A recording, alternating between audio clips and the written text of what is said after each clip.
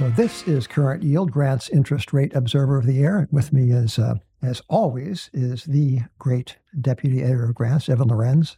And Henry is not here at the control panel today. Instead, we have Harrison Woodill, who is ordinarily known for his fabulous executive and administrative work, but Harrison is the sound engineer. So if you can't hear anything, Harrison's email address is... Anyway. And with us, especially today, a pair of New York City real estate distressed entrepreneurs who do business as Maverick Capital, is it, fellas? Maverick Real Estate Partners. Partners, okay. David Aviram and Ted Martell. So we'll be talking with David and Ted in just a moment. Evan, I understand there was a CPI report this morning. What did it say? Prices keep rising, just not quite as fast as they were before. Plus 3% year over year in June. That's good, right? Well, I still think prices are up like 18% over the last 3 years, so that wasn't quite as good. Yeah, everyone talks about the rate, but very few stop to linger to reflect on the theft of purchasing power that is cumulative rather than month to month or year over year. So thank you for that clarification. And Evan, I saw you most characteristically burst into laughter yesterday upon reading a news story. And I would like you to tell the listeners about what it is you saw. And yeah, go ahead. The Wall Street Journal had probably the single best expose of this week, if not this month. The world's greatest stone thrower, which is Elon Musk. He's challenged Mark Zuckerberg, the CEO of Meta, formerly Facebook, to a cage match, which Elon Musk's mother then called off. Apparently is trying His to mother called off? His mother told him not to, and he's a good boy. Yeah. All appearances to the contrary. He apparently was using company funds to build himself a giant glass house in Austin, Texas. Apparently the glass is quite expensive, the architects too, and eventually rose to the board, and now the board's investigating it for improper use of company funds. But the idea of the world's greatest stone thrower living in a glass house is really something. Yeah. Well, David and Ted, you guys are New Yorkers. You don't live in a glass house of any kind. I suppose it's a more conventional stone kind of apartment structure. That was true until last year when I moved to the burbs. But lived in New York for over 20 years and, enjoyed always my walks to the office. Well, this voice is David Aviram, and he is a co-founder of Maverick, I think we were talking about. Yes. All right. So, Ted, tell us about how you guys got started. Then I want you to tell our listeners about a great upcoming event in the world of distressed real estate investing. Yeah. So how is it that you two are here today? And by the way, we're glad you're present. Well, thanks for having us, Jim. This is Ted Martell of Maverick Real Estate Partners. David and I first became friends in 2004 at Columbia Business School and always wanted to do something entrepreneurial. Post-business school, we got jobs. I worked in real estate development construction. Dave worked for Eastdale Secured, selling skyscrapers in New York City. And when the global financial crisis hit in 2008, we sort of talked about the opportunity that might be before us. And by 2010, Dave gave me a call and said, let's do this. Let's leave our respective jobs and let's start Maverick Real Estate Partners for real. That's crazy. Well, at the time, when you had a job and a good paycheck, it was, quite a leap. At the time, it was really the case that you look at the situation before you and you say, the path I'm on, is this the path I want to stay on, or do I want to really go my own way? And it was clear to us that was really what we wanted to do. And we knew that there was a tremendous amount of distress in the commercial real estate market. Didn't know exactly how to access it at that point in time, but quickly learned that there was a lot of bad debt building up on bank balance sheets. And so, we did what two entrepreneurs, generally do, is you pick up the phone and start dialing. And we cold called over 100 different banks and got introduced to their special assets officers, and without any capital to our name, we also started cold calling private equity firms to partner with us to help us capitalize on some of these opportunities. And interestingly, at the time, a lot of these community and regional banks, their files were paper files, and they'd wheel in crates of information into a conference room and basically say, like, leave us in there for 2 to 3 hours and then at the end say, well, what do you think?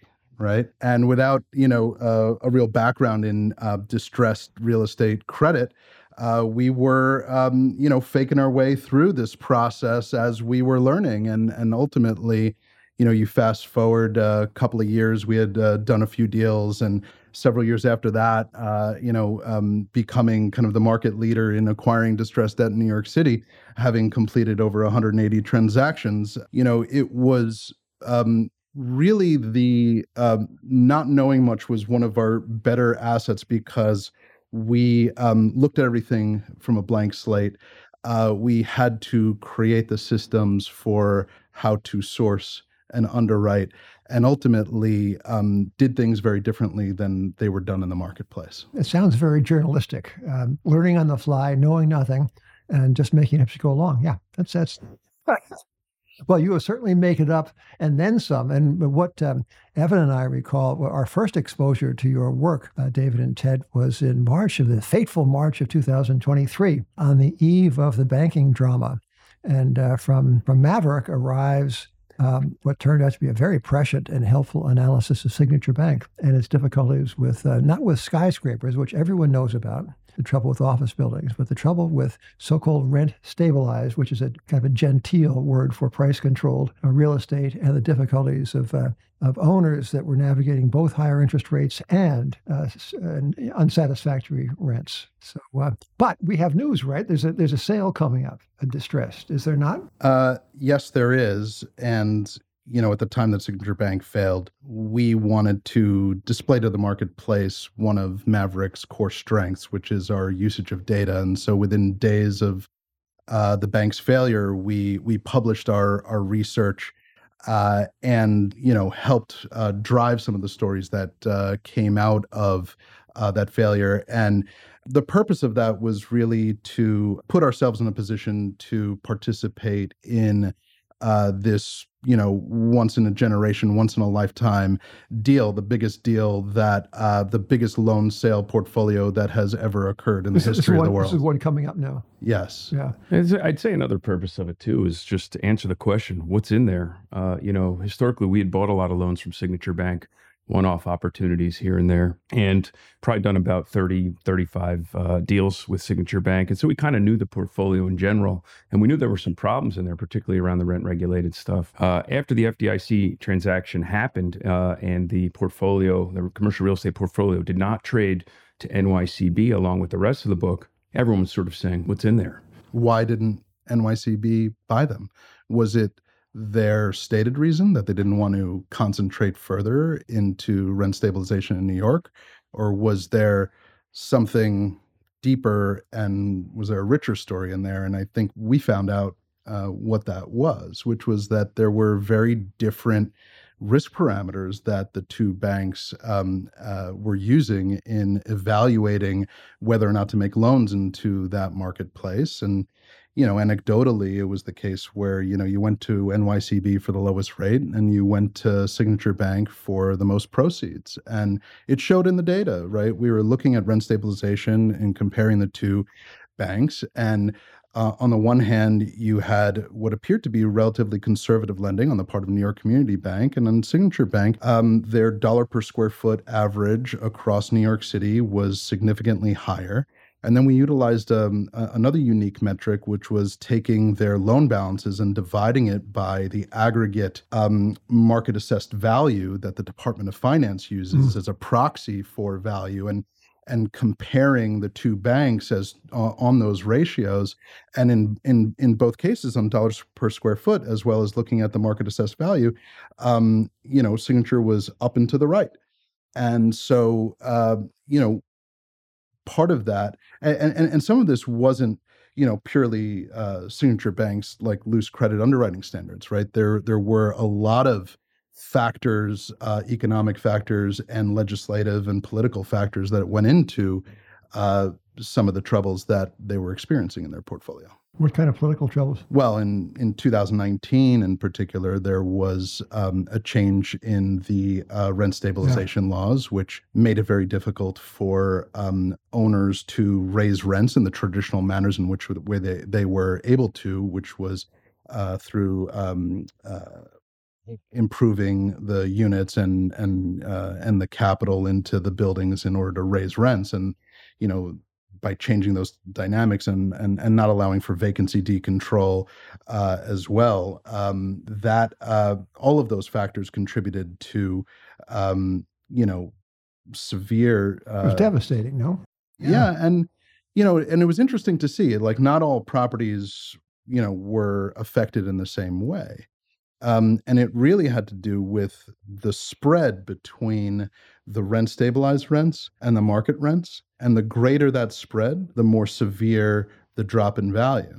Because even though there's ultimately more upside in rents if they're low, the market was pricing the ability to convert stabilized rents into market rents. And now that they're unable to do that, and you have to project out, these lower rents out into the future while expenses are meaningfully increasing from labor to insurance and all this deferred maintenance, a lot of these properties just failed to underwrite at levels that they did previously. So you saw drops in value by 10 to 50% right after the rent stabilization laws went into place. And now you couple that with a rising interest rate environment where these properties, many of them were purchased pre-2019 at 2.5 caps, 3 cap rates, right? And so they jumped up to 5 cap rates after, or 4.5 if they were like the really interesting properties, 4.5 to 5s. And now with the rising interest rate environment, they're now at 6.5 to 7.5. And when you go from a 3 cap to a 6 cap, right, the value's cut in half. And that's assuming that your NOI is the same, but it's been declining. So this sale gets underway a couple of weeks, couple of months, whenever? Every time we speak with the brokers, because the brokerage group has been selected, it's Newmark, they say 2 weeks with a little bit of a wink. But if you dig deeper, they say, well, when the FDIC is ready to sell it, they're going to sell it. And it's being held up, as we understand it, by a couple of different things. You're talking about $34 billion worth of loans, 23 of which are in New York City. Of the $23 billion worth of loans in New York City, 11 billion of them are secured by rent stabilized properties. It's 3,600 loans. Average loan balance is about $7 million, something around there. But this rent regulated portfolio is really a problem because, as we understand it, the FDIC has 2 mandates that in this case are fighting with each other. 1, to preserve housing, and 2, to maximize sales proceeds, right? But if you're trying to sell a portfolio of loans secured by housing with capped upside and growing rents, who's going to pay the maximum price for that? Well, there's only so many investors that can even come up with a check this big and make sense of it. But at the same time, they're worried about selling it to a group that may be, perceived as more, say, predatory or focused on generating return for their limited partners. And so, I think that they're wrestling with that. We understand that there's some nonprofit groups that are involved that they're speaking with to try to help. Is there intentionally nonprofit? Yes, nonprofit by design, correct. Well, in the Securities world, there's a saying that there are no bad bonds, only bad prices. And is it true in real estate there are no bad buildings or no bad loans, only bad price? And is there something to do here, notwithstanding all the political difficulties you've described? That's not always the answer in real estate, but it generally is the answer in New York City real estate because of the liquidity that New York City enjoys, not only in the good times, but also in times like these. Liquidity and how, like, you can transact in these buildings as if they were stocks? I wouldn't say as easily as stocks, but I would say that even for the vacant building that has deferred maintenance issues with tenant problems, there's a buyer for that. How do you price a building with rent control where it needs some tender loving care and a lot of capital, but when you put that capital in, you can't raise rents to compensate for the investment you're making? How do you price these kind of, buildings that have been made derelict by regulation? Well, that's one of the reasons why we're not property investors and we're debt investors, is because that's a difficult answer in the rent stabilized environment and the current political environment. There's very little incentive to put in the capital that's required to make these buildings enjoyable places to live. And, I think the city and state legislatures, well-intentioned and trying to protect tenants and create, quality of life for these local communities come up with policies that ultimately have these unintended consequences. And when these policies are countered to creating an economic activity, it really ultimately hurts the constituents that they were attempting to protect. You have to wonder about the good intentions. This is the oldest story in New York City. This must go back to Peter Cooper himself.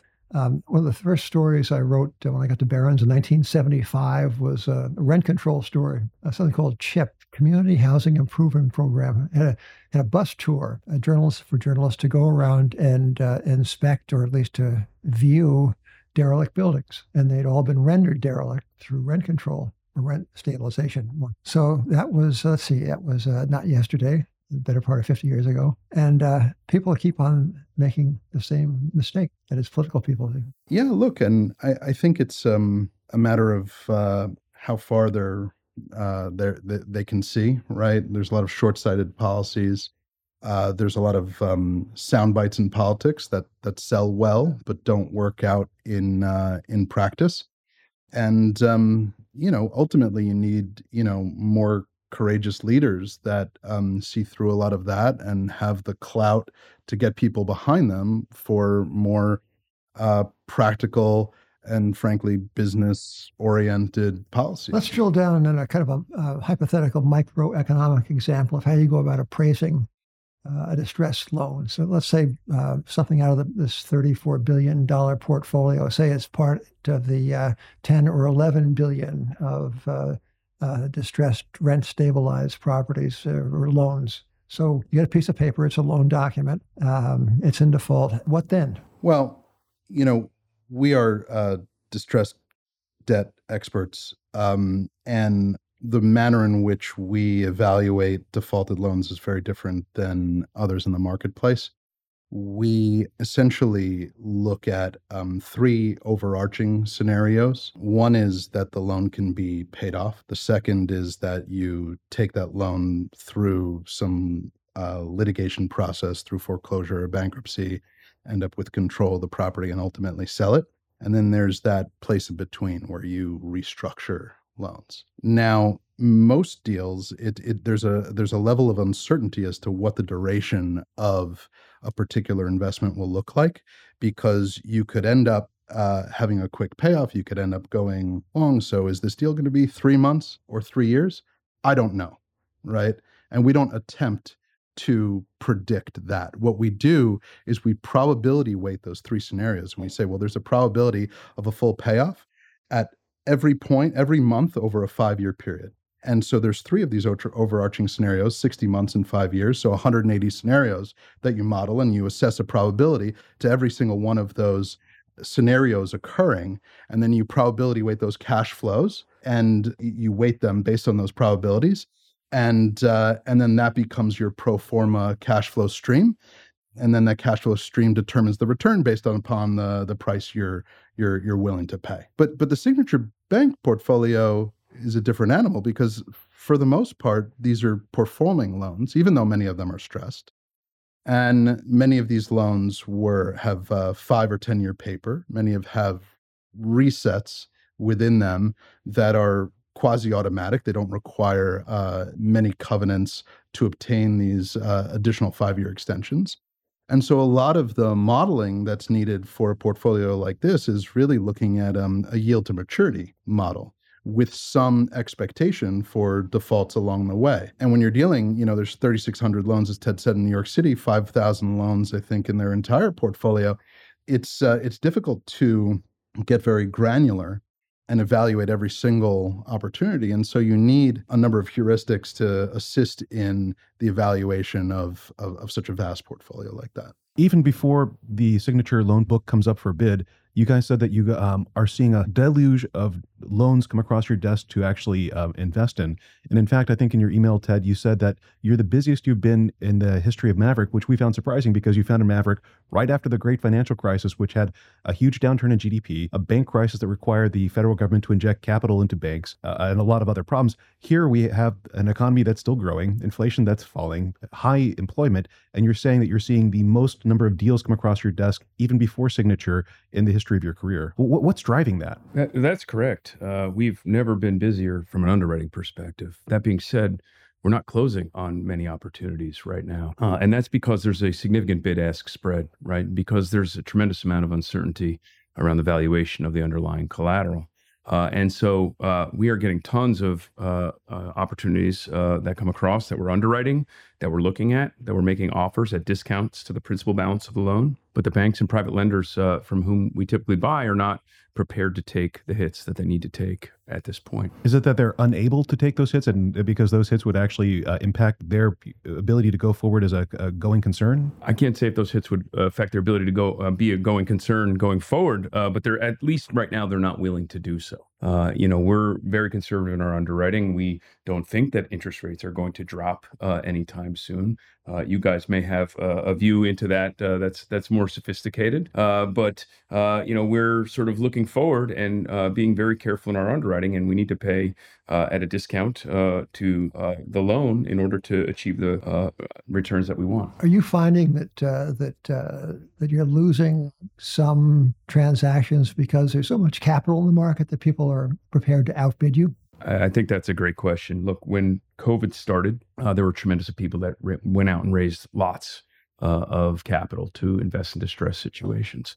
And then if you ask around, people say, oh, there were no deals to do. No one did anything. There was no distress. We were extremely busy during that period. But we do understand that there's a ton of dry powder on the sidelines. That being said, every time we talk to people, everyone's still saying the same thing. Where's the distress? Where's the distress? But we've heard this since we started our business. When we started it in 2010, there was tons of it. By 2013, investors were saying, well, is there any distress anymore? We've been very busy since 2013. This is a large market. There's always a substantial amount of distress. And so today, to answer your question, Jim, I think that we are losing some opportunities to those new entrants to the market, people that raised capital over the past few years. But for the most part, what we've seen is that the lenders are not transacting, that they're not yet selling these loans. Is this a typical early cycle bit of behavior?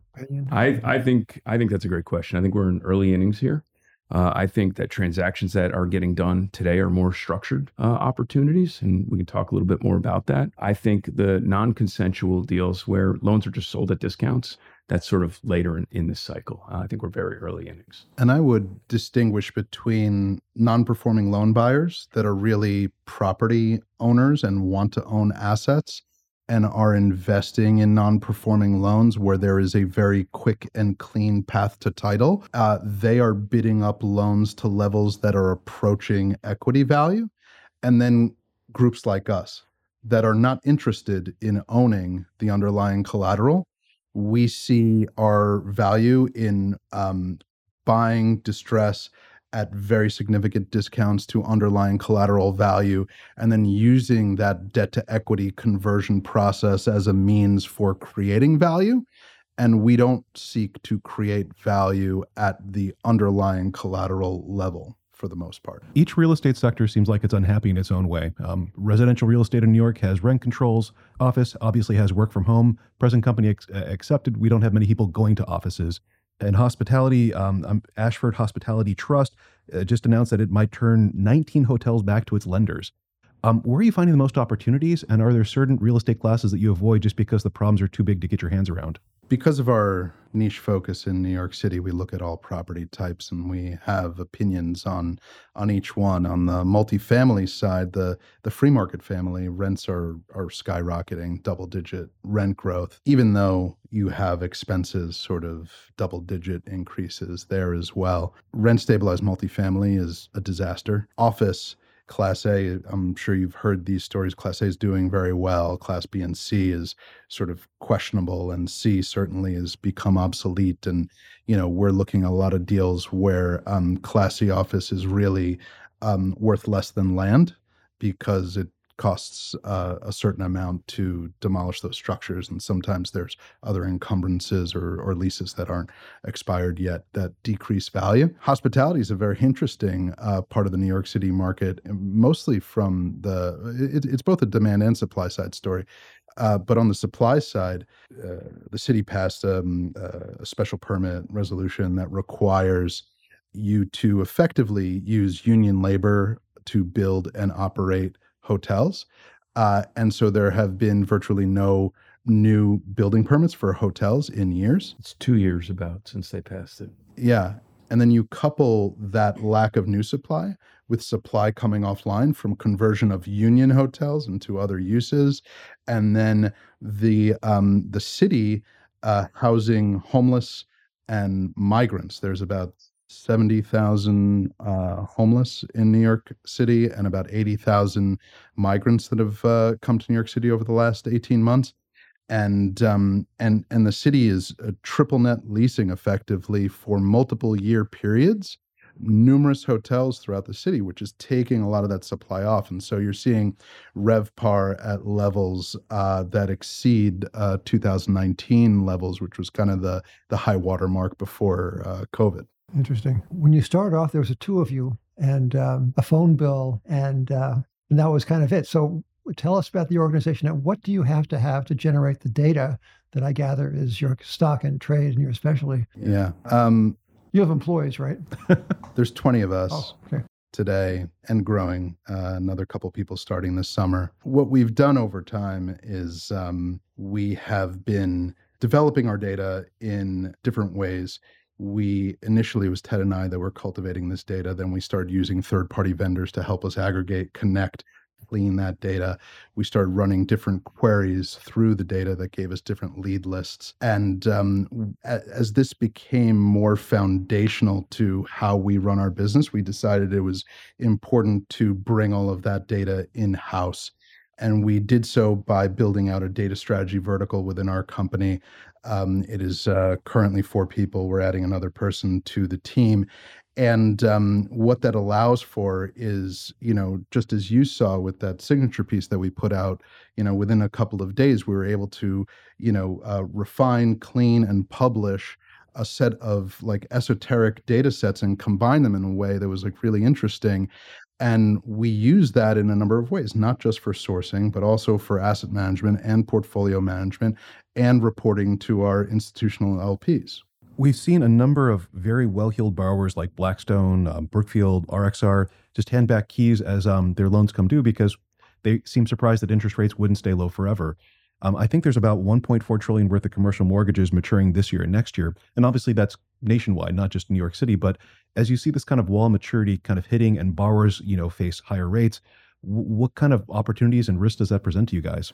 Well, I think what you're seeing are some of the really smarter borrowers making rational decisions to give back keys in situations where, the alternative is putting good money after bad. And groups like Blackstone, they're very unemotional about these decisions. They're not attached to the decisions they made in the past. They're just looking forward and they're seeing that it's the right thing to do to let this thing go. And they don't have their, personal guarantees or things like that that are so common in the middle market, which creates more friction in the middle market because sometimes it's not so easy to just hand back the keys to the lender because the lender has other means of recourse that they don't necessarily want to relinquish because they don't want to take that hit. And the lender doesn't want the property back, And by the way, there's a lot of friction aside from them not knowing how to operate a property. There's a lot of friction in giving back the keys. There's 3% transfer taxes just to give the keys back and another 3% when the lender goes to sell it, right? And then you add on top of that, brokerage fees and things like that, the friction costs there are tremendous. So what you're seeing is a market where the borrowers are like, here's the keys. And the lender's like, no, please don't give them back to me. Let's figure another way out. You've seen enough of New York to know how cyclical it is. Everything from public safety to office building occupancy. Do you have any thoughts on the future of this vast conglomeration of people and trouble and hope? I think that New York has this density that's really like a gravitational force that drives people to want to be here. There's an energy, there's life, there's culture, so many different aspects of life that people can enjoy in a city like this that you cannot experience remotely and you cannot experience in secondary cities. And the talent wants to be here. They want to live their lives. They want to enjoy life. They want, they want the best of what the world has to offer. And that is here. And that's not going away. And so we are, and guess what? Like, if you are a company and you want to attract that talent, you better be here, right? Because fully remote work doesn't work. And so like remote learning. Yeah, it's like, so yeah, I think that the well, I'm going to vote for you for mayor, David. That was one heck of a speech. But so feeling that way, and I certainly share many of those feelings, does this lead you to think more constructively about property types and individual structures that might otherwise not be appealing to those who don't share your view of the future of New York? I think that housing and the free market multifamily space has both tremendous opportunity and risk. But, while we are looking long term, we are investors that are looking to put our capital to work in the market as it is today. And I think what we see as an opportunity to kind of bridge this wide bid-ask spread that exists in the marketplace is offering our bank and private lender counterparties structure that doesn't require them to take the massive hits to their portfolio, that keeps them in the game to realize some of that upside, and allows them to partner with the best operator in the distressed debt space to optimize their ultimate recovery. What does that structure look like? What are you doing to create a win-win scenario for both you and the lender so that they both can come to the same page? You have to bring capital to the table and a meaningful amount of it, but there's going to be a question of what basis you're coming in at, right? And that's the bid-ask spread issue, right? So you come in at a basis that we come in at a basis that we're comfortable with, and there's some level of preferred return on that capital that comes in, and above that, there's a split of proceeds that allows for the seller of the loan to fully recover on their investment up to a point, and then probably a further split above that. It's a structure that we've explored with a number of groups, and there's appetite to consider it. And we're not seeing it being executed en masse. We still think it's like early innings, and there still needs to be more negotiation and capitulation, and seeing how this market evolves. But we think that different types of partnerships and getting the structure right is really going to break through some of the logjam in the market today. Capitulation is a kind of a stock market or a bond market word. You hear about that 2008, not in October, but in January. When will they capitulate? People ask. So given that the psychological forces are probably much the same in real estate as they are in securities, what are the signs of willingness to capitulate, to give in, to yield to the cycle, and to say, all right, yours, hit the bid? I think there's going to be a few different catalysts that sort of force the lenders to take their lumps and start selling things at discounts. And I think the signature portfolio could be one big one. You talk about $23 billion worth of loans being sold in a competitive process in New York City. I don't see how banks and private lenders don't rethink their valuations when that sells at whatever pricing it sells at. I think that's going to be accompanied by regulators putting pressure on the banks. We saw it in our early days when we go to the banks and they'd wheel out the carts of loan documents. The regulators would be sitting in a conference room on their computers typing away. And we saw it with special asset managers at the time who had pressure put on them by the regulators to sell assets, to move these loans. And so I think those are two big catalysts that we could expect to force people to mark their positions to market. David and Ted, I'm not sure if you've heard this, but some people in the business describe you as controversial. And some of them say that you are not nice in everything you do in trying to maximize the returns for your investors. Could you comment on this? Is this a a misconception, or is that people don't understand the way you do? But what is it about your reputation that some people describe you as a little bit predatory? Is that just sour grapes on the part of those who don't do the same sort of careful microeconomic work? What is it?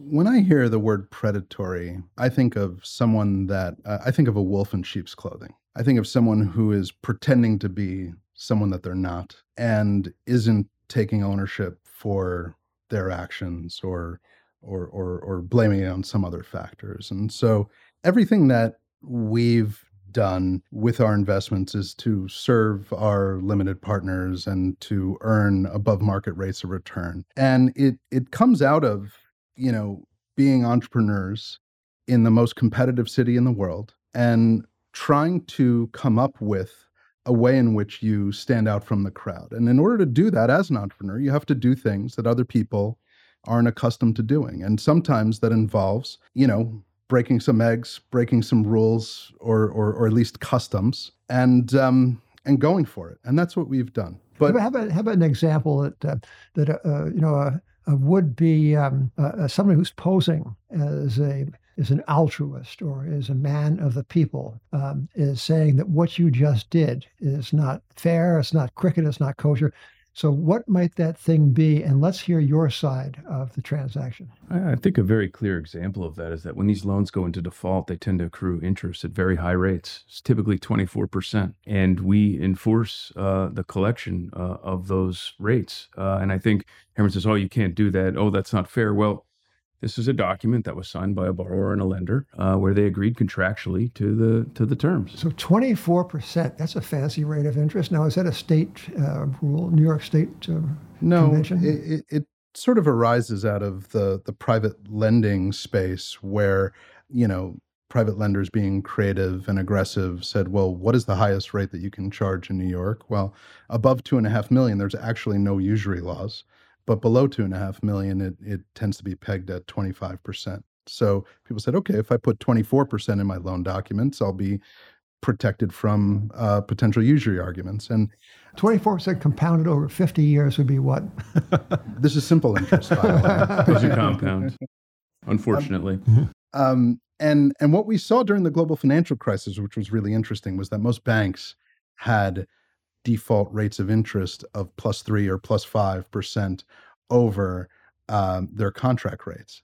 And what they found during the global financial crisis is that they couldn't sell their paper at the levels that they wanted to sell because the return wasn't high enough for the perceived risk that the debt buyers were taking, that were buying their paper. And so after the global financial crisis, almost every single bank in New York City changed their default rate of interest in their loan documents to 24%. So when do you begin to earn 24%? As soon as upon an event of default is stipulated in the loan documents. And that can be, for monetary or non-monetary reasons.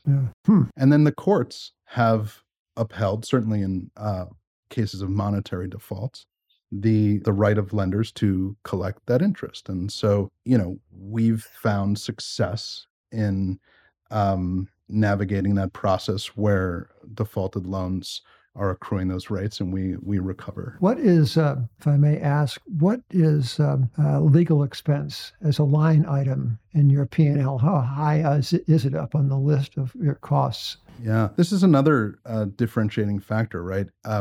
If you are a tourist in the distressed debt space, just kind of coming in to pick up a loan and you don't really know exactly who to call to do the legal work. And so you call a reputable name.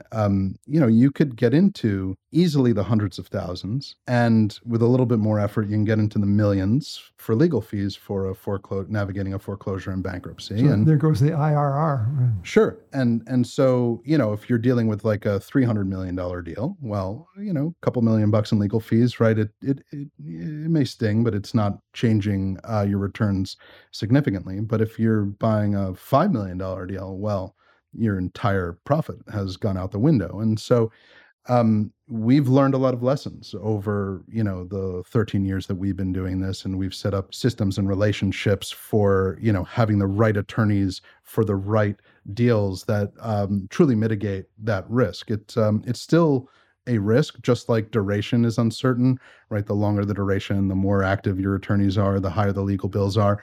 And you can't get away from that risk entirely, but there are significant ways to mitigate it. What have you found in the 13 years you've been doing business that, had you known about it in 2010, might have made you think twice about starting? I think about a quote I read from Sam Zell. R.I.P. Sam Zell.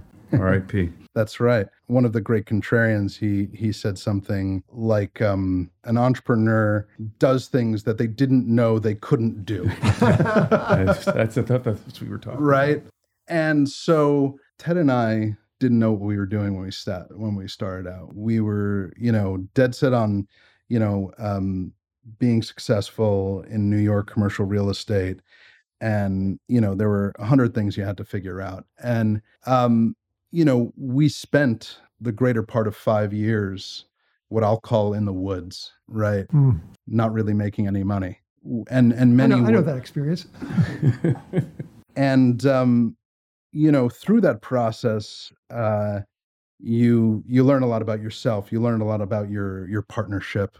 You learn about what matters to you and your values and all of that. And coming out of it, you also have a sense of pride of everything that you have accomplished because you've suffered and you've worked for it. And you've also learned, in a way, how to be a better entrepreneur, right? I think one of the things we enjoy so much about what we do is that we're learning every day. And we have been for 13 years. How do you spend your days? How do you spend your time? Ted and I spend a lot of our time drawing diagrams, process flow diagrams, and rearranging the way things work. We spend a lot of times in the deal room with our team, but as we've grown as an organization, Ted and I are much more focused on optimizing the way we do things at Maverick. I was happened to be with Sam Zell in 2009, in January 2009, in a social setting, and with us was somebody who had just lost $1 billion, and Sam was saying to him, that's nothing. It's like Bernard Baruch, someone about whom I wrote many years ago. He was a speculator and a financial Wall Street figure from yesteryear. This is apropos of the lessons you learn and of the bumps you take in starting a business or in investing in any way. He said, again, he was consoling some amateur who just lost what the amateur believed to be a meaningful sum of money. And Baruch said, I have lost money enough to make the average married man go out and shoot himself. Yeah, so that's part of the system of life, right? Is learning and picking up your left foot and your right foot and doing it again. And for me, I get the most satisfaction of building an organization and getting the benefits of all the work that we put in years ago, and it getting better and better and better. How cyclical is your business? If you are in the stock or bond business, chances are you've had good years and bad years. You ride cycles. You try to hedge. You probably don't hedge at the right, et cetera, et cetera. Is the real estate distressed investing business different than that, or do you too run into bad patches and good patches? I'd say that our business is unique in that it's relatively uncorrelated to other markets, and not completely uncorrelated from the real estate markets naturally, but it is significantly insulated. Every investment has its idiosyncrasies, and those idiosyncrasies lead to uncorrelated outcomes. And so we've found that we're able to succeed in sort of good markets and bad. In bad markets like we're in, what you have is uncertainty of value, but you also have what we consider to be the greatest buying opportunity in a generation, right? And let's elaborate on that.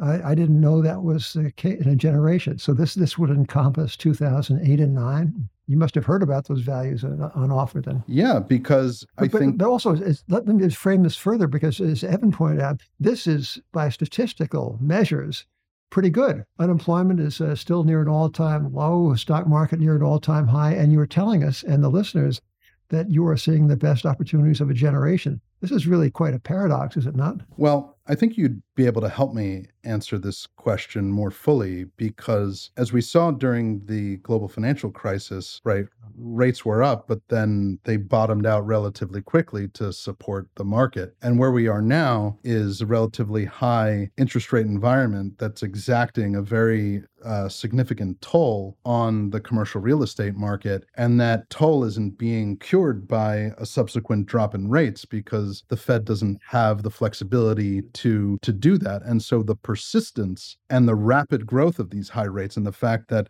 property owners weren't prepared for an increase in rates is creating persistent stress on borrower portfolios that, that we haven't seen in the same way as in comparison to the global financial crisis. Well, and also, the rates famously had been falling from 1981 through 2020. So that's 40 years of Skinnerian conditioning, right? So even the geniuses of the Fed thought that rates would continue to be low. Can you imagine that? Yeah, history rhymes, right? It comes back in different ways. Well, David and Ted, what a pleasure it is to have you here on the premises of the Interest Rate Observation Tower. It's a pleasure to be here. Thank you guys for having us. Yeah. So we will have you back again to talk about the deals, not only that you are contemplating, but you have actually done. And there'll probably be a champagne bottle on the table just to mark the occasion. Sounds fun. But, excellent. On behalf of Grant's Interest Rate Observer and the listeners of our podcast, thank you. And ladies and gentlemen, thank you, Evan. Good to see you. Harrison, thanks for sitting in. And until next time, this is Current Yield, Grant's Interest Rate Observer of the Air.